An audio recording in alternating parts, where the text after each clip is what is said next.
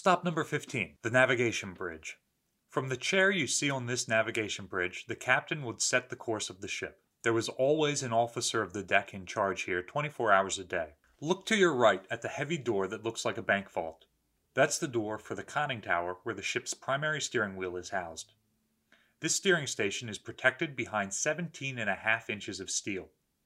The door alone weighs nearly 4,000 pounds. Inside, in addition to a helm to steer the ship, there is also an engine order telegraph for communicating with those in the engine room about speed, communications equipment, and the ship's RPM indicator.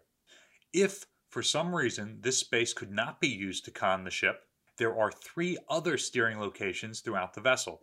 4 levels above you, there is a relatively unprotected place which offers much better visibility. There is another space, 6 levels below you, deep in the armored citadel of the ship. The final place that can be used to steer from is aft steering, directly above the ship's 2 rudders where the steering motors are. In many ways, redundancy is more important on a battleship than armor. There is always something that can defeat your armor, but having a backup can allow the ship to complete its mission anyway. Now look at the windows here on the bridge. A crew member would have to roll these windows down prior to firing the 16-inch guns. Otherwise, they'd shatter. Look for the chart house where the navigation crew studied charts to plot the ship's course. A chart is a map of a waterway.